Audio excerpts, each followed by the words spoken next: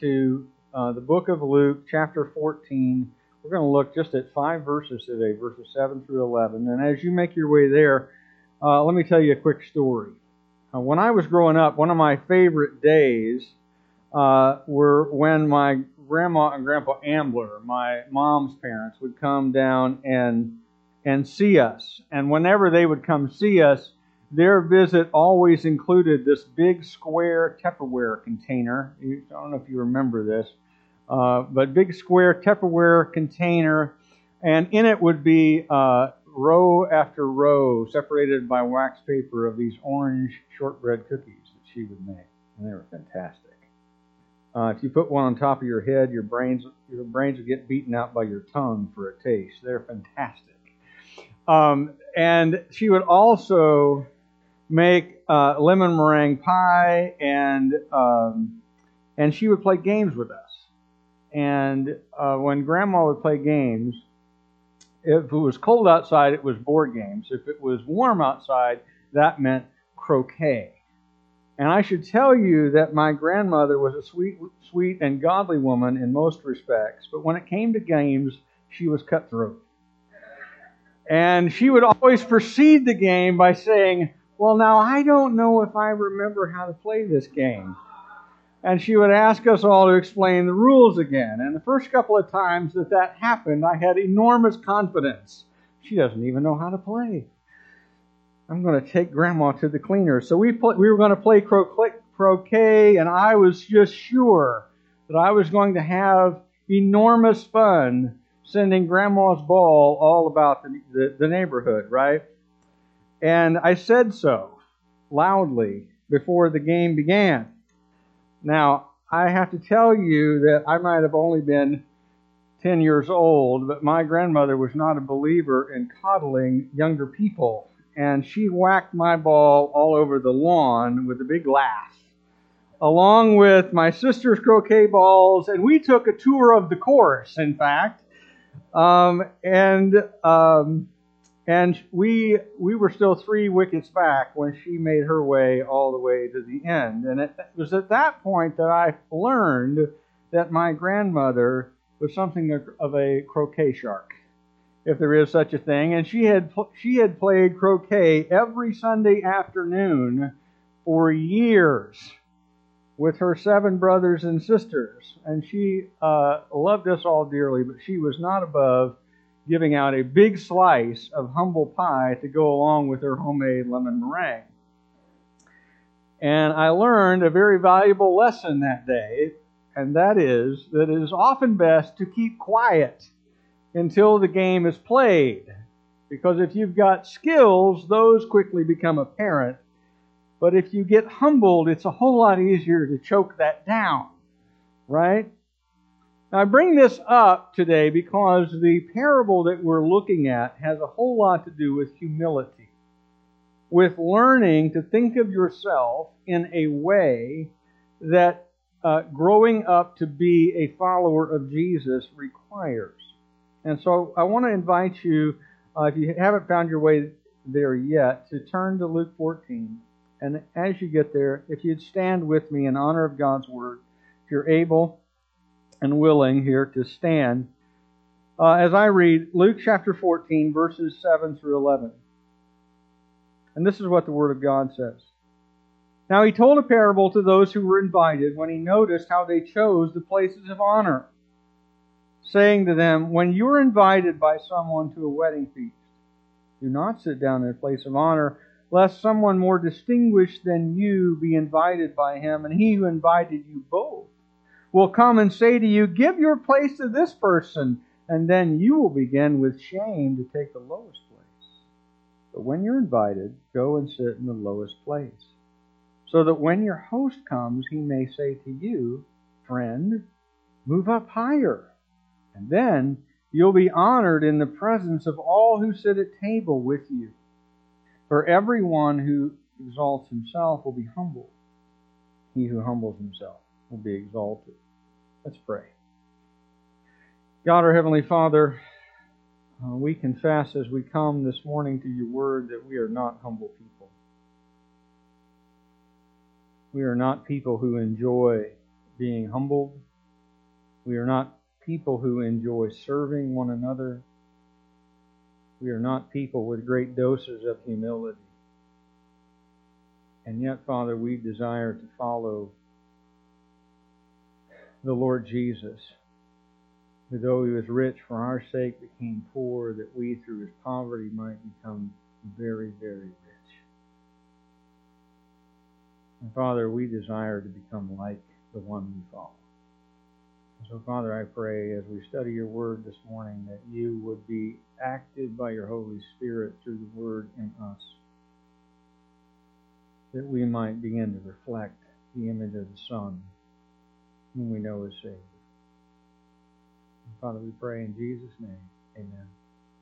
Please be seated. Well, if you look closely at the text, what you'll see there is that verse 7 begins with a line that requires us to look back and take a look at the context. It says, He told a parable to those who were invited, which ought to immediately cause us to ask a question. Invited to what? And if you look back at the beginning of the chapter, what you see is the answer, that Jesus has been invited to the house of a ruler of the Pharisees. A ruler of the Pharisees. Now, we're not told who this person is. Perhaps it was Nicodemus, or maybe Joseph of Arimathea. The identity of the person is not really important, which is why that detail is not supplied. But it does tell you where Jesus is and why he happens to be telling this story. He's at a dinner given by an important person, one of the chief religious leaders in all of Judea. This is one of the big kahunas, if you will, in Israelite community, and Jesus has been invited to this dinner. And a lot of other people are there too, and all of them are people just like all of us. And if you're important enough to get invited to a dinner at the home of one of the leaders of your nation, you are probably eager to be close to the action. You want to be, as the song from Hamilton has it, in the room where it happens. Amen? And not just in the room where it occurs, you want to be involved in the conversation. You want to not just be important, you want to feel important. In the ancient context, the table would have been set in a U, and the host of the dinner would have sat at the right-hand side on the end, so that he could look out and he could see everyone there at the table, and then people in descending order of rank and importance would be seated away from him, so that the lowest ranking person would be opposite the host. And keep in mind that everybody is seated, they're not seated exactly, they're kind of laying on their left elbow. So if you're the person at the tail end of the row, who can you talk to? The guy next to you? And that's about it. And you can't actually even really see anybody else, except your host. But you're kind of in a place of little importance. And so here at this party, all these important folks are there alongside Jesus. And Jesus can see them all kind of jockeying for spots of greater honor nearer to the host as they gather around the table. And Jesus then begins to tell this parable, the parable that I'm calling the parable of the lowest seat. In my Bible, it's called the parable of the wedding feast. But call it what you want. Here's the story. When you're invited to a wedding feast, do not sit down at a place of honor, lest someone more distinguished than you be invited by him, and he who invited you both will come and say, "Give your place to this person," and then you'll begin with shame to take the lowest place. That's no fun, right? Who wants to be publicly embarrassed? And as is so often the case when it comes to Jesus' parables, this can be read or heard as just a story making a wise point. And I have to say that as a social strategy, it is pretty slick. Because Jesus is exactly right. If being publicly honored in front of other people is the goal, then pick dishonor initially. Pick dishonor initially. Because, in fact, pick the position of greatest dishonor from the beginning.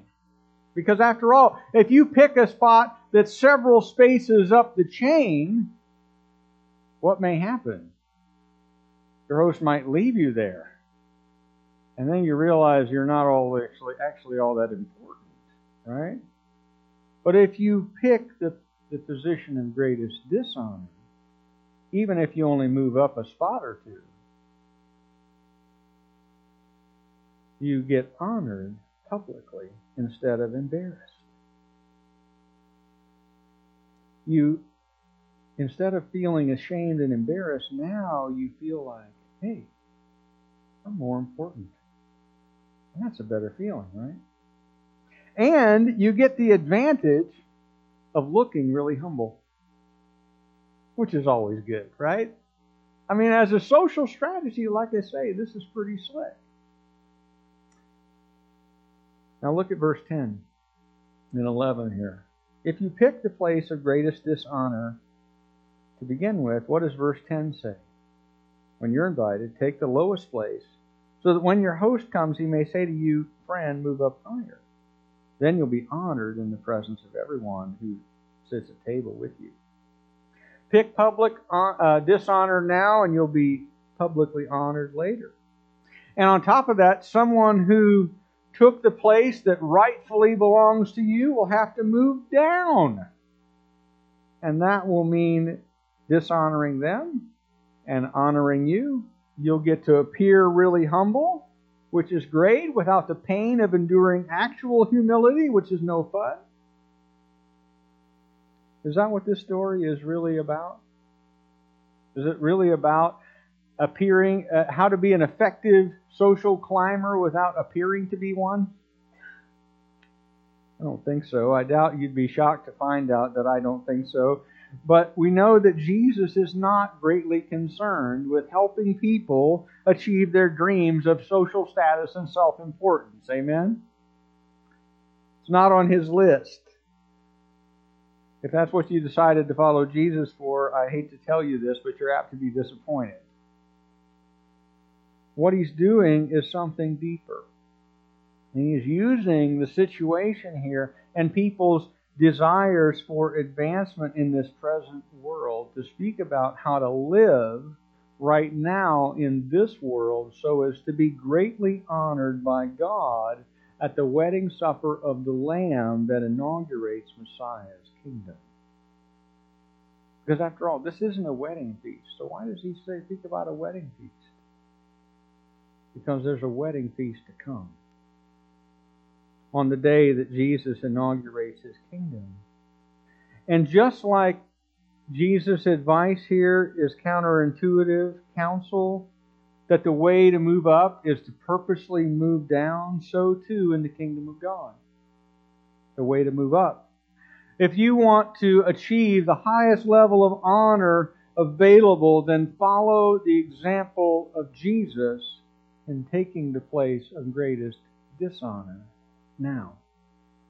Choose Jesus' route to glory, the route that is upside down from our perspective, but right side up from God's perspective. Pick the pathway, in other words, of humbling yourself.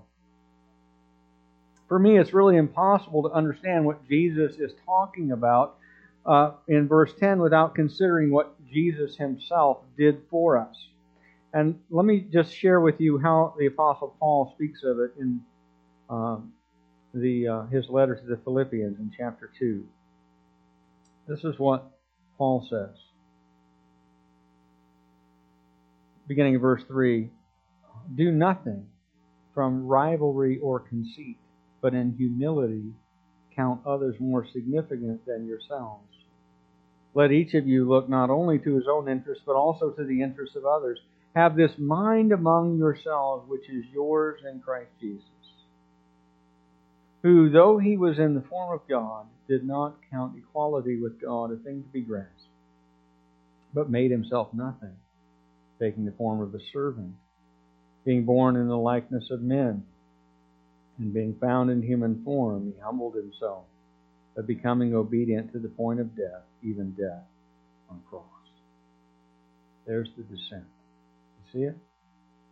Servant, human, humility, obedience, death, death on the cross.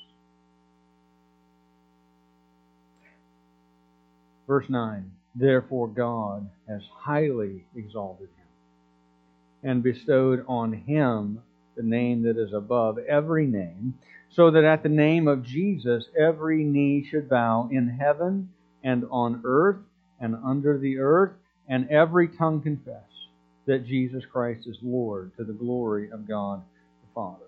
Now, please be aware, I'm not going to preach that passage in all of its intricacies here this morning. To do so would take much more time than we have. But note that Jesus, when he is speaking here in Luke 14, is not preaching to the crowd about things that he himself has no experience with. He is not, in other words, giving a discussion that amounts to essentially a chalk talk on the theory behind humility. This is God in the flesh, speaking about what it means to humble yourself. By the way, I don't know how high and mighty you might think of yourself as being, right? I hope none of you, when pulled over by the cops, have ever said, "Do you know who I am?" Okay? It's not a good look. It's a sure way to get a ticket, right? But think about who it is that Jesus is. Jesus is the Son of God in the flesh. He is the person through whom everything in creation owes its existence, because it came into the world through him. Everything. This Pharisee thinks himself as pretty important, but who outranks him by a lot? Jesus, the guy who is there wearing all of the clothes that he owns. Jesus is there visiting this guy in his fancy house. Did Jesus have a house? No. In fact, he said to someone who would follow him that the Son of Man has no place to lay his head. Even though foxes have holes in the ground and birds have nests, the Son of Man has no place to lay his head. Humble? Yeah. You bet. And he is preaching about the fact that of what he himself is already doing in that very moment. He was and he is God, yet he descended to be a servant, to take on a human nature, and then eventually to die not merely a death like every other human being, but the most shameful death imaginable, death on a cross. Now, we usually cover Jesus up in artwork. Well, when you were crucified naked in the open along a road where everybody could see you. As you lost control of your bodily functions, as you lost the ability to breathe, and as you eventually suffocate to death.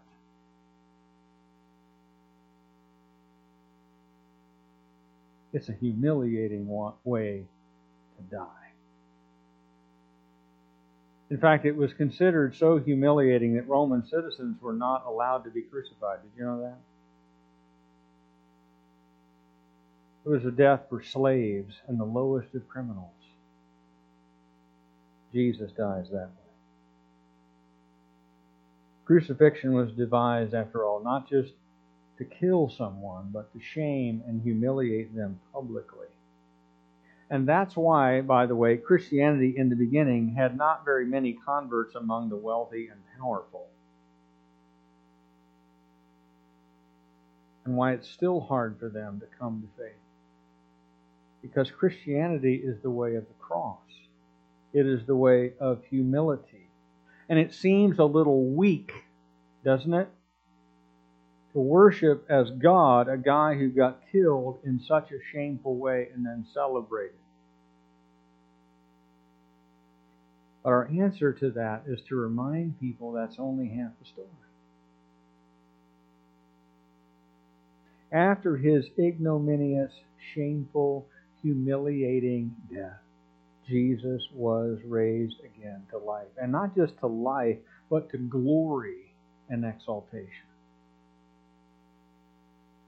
His name is the one before every person will bow. When Jesus' name is said, every person on the earth, under the earth, in other words, people who are dead, people exalted into heaven, in heaven, on earth, under the earth, every name, every person, at the name of Jesus will bow and confess that He is Lord, to the glory of God the Father. In other words, though Jesus is indeed God in the flesh, He receives from God the Father greater glory than any person ever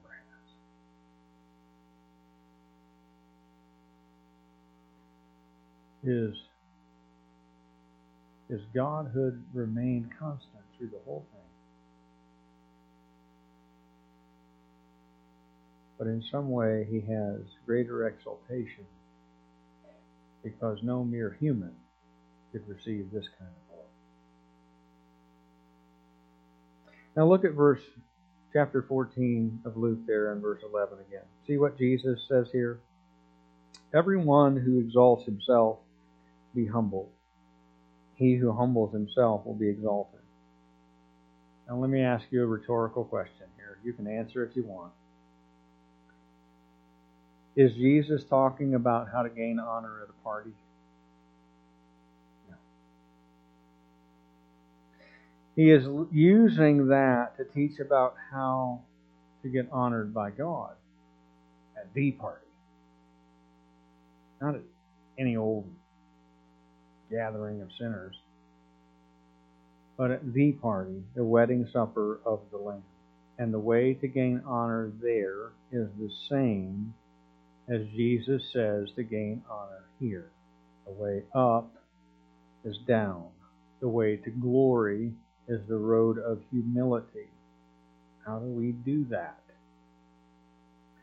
Well, first, we need to believe in Jesus as not just a good teacher or a religious leader or a moral example, but as what the Scriptures indeed say that He is the Son of God who came in the flesh, who was humiliated in His life and in His death on the cross for our sins, and who was raised to glorious new life, that all who believe in Him might receive the same kind of eternal life. You see, to become a Christian is, in fact, the first step on a road to humility, right? Because in order to come to God, you've got to admit something scandalous, that you, in fact, are a sinner. And that were it not already for the grace of God, you would already be in hell on a rocket ship. Because I don't know if you know this or not, but there is nothing, not one thing, that you can do that impresses God in the slightest. You cannot, by your good deeds, do anything to gain entry into heaven. All our righteousness, Isaiah says, is as filthy rags. And so you can't bring to God your stuff and say, aren't you impressed? Because He will not be. Your list of accomplishments, your church attendance, your giving, your whatever, your boxes of Girl Scout cookies you bought. I'm not sure if that's a good deed or a sin.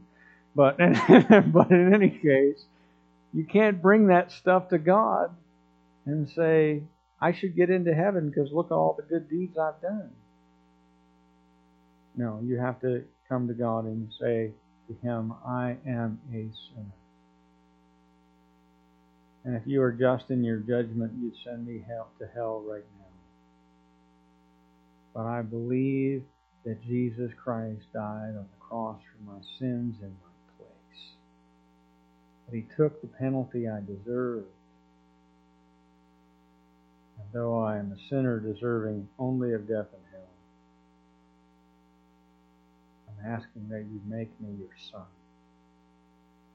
And you know the amazing thing? God does exactly that.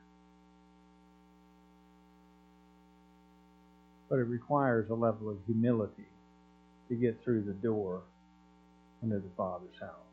Amen? And then, after that, we continue to humble ourselves like Jesus did. Just like Philippians 2 describes it, says, do nothing from selfish ambition or conceit, but consider other people more important than yourself. It's a way of life of looking not only to your own interest, but also to the interest of other people, a way of thinking that we adopt, which is ours if we belong to Christ. It says that what I want, what I desire, what I need is not the most significant thing in the world, but that obedience to God and living for His glory and doing His will, these are the most important things in life. And most significantly of all, it is being willing to follow after Him in suffering and shame and humiliation and even to death if it comes to that. I don't know if you've noticed of recent, the social status of Christians has diminished somewhat. We are not even the majority in this country. Never mind the most popular group of folk. Amen? And that's okay. That is no great problem. In fact, that is normal for Christians throughout time and history. So we are just now catching up to reality in the rest of the world. Okay? To follow Jesus is to follow the path of humility, to follow the path of shame, to follow the path of lowered social status, and to embrace it. Not because we love all those things, but because we love Jesus, and that's the way that He went. And if it's good enough for Him, it's good enough for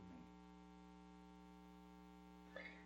And so, as Hebrews says, we follow Him outside the city, bearing the disgrace He bore. Amen?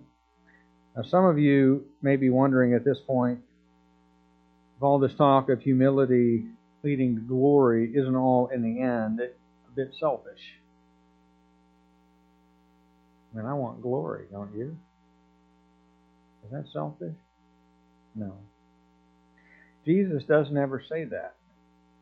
Instead, He teaches us how to get the sort of glory that lasts, that is worth the cost of humbling yourself.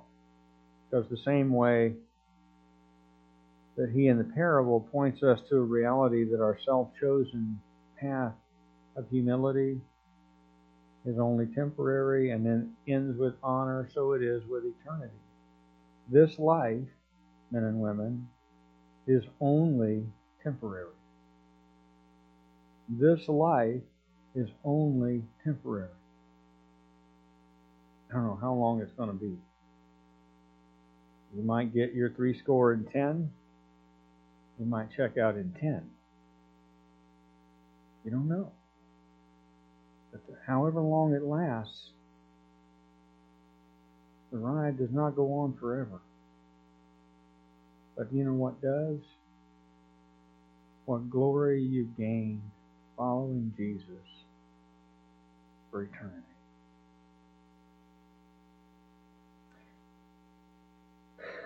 Those who humble themselves now by believing in and following Jesus And in so doing, learning to lay your life down for other people, you know what you get? Lasting glory from God. Glory that lasts and is enjoyed through all eternity. The Scripture talks about crowns, a white stone with a secret name shared between you and Jesus. Things like that. Rewards for a life lived like Jesus. Those who live for their own glory now do not retain it, though. The old Latin phrase is sic passit gloria mundi. Thus passes the glory of the world. The president may be the most powerful leader in world history and hear hail to the chief for years. But there is a day coming for every one of those people when the music ends and his power is taken away. You may, if you become queen, ride around in a golden carriage your entire life. But it ends with you in a box.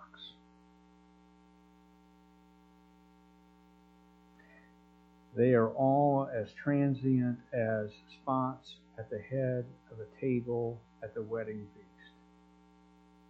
But if you humble yourself before God now, by faith in Christ, and living for His glory at the cost of your own, then at the resurrection, your honor before God will not pass away. So, choose wisely, my friends. Choose wisely. Let's pray. Father, I know and love these people. I know and love them all.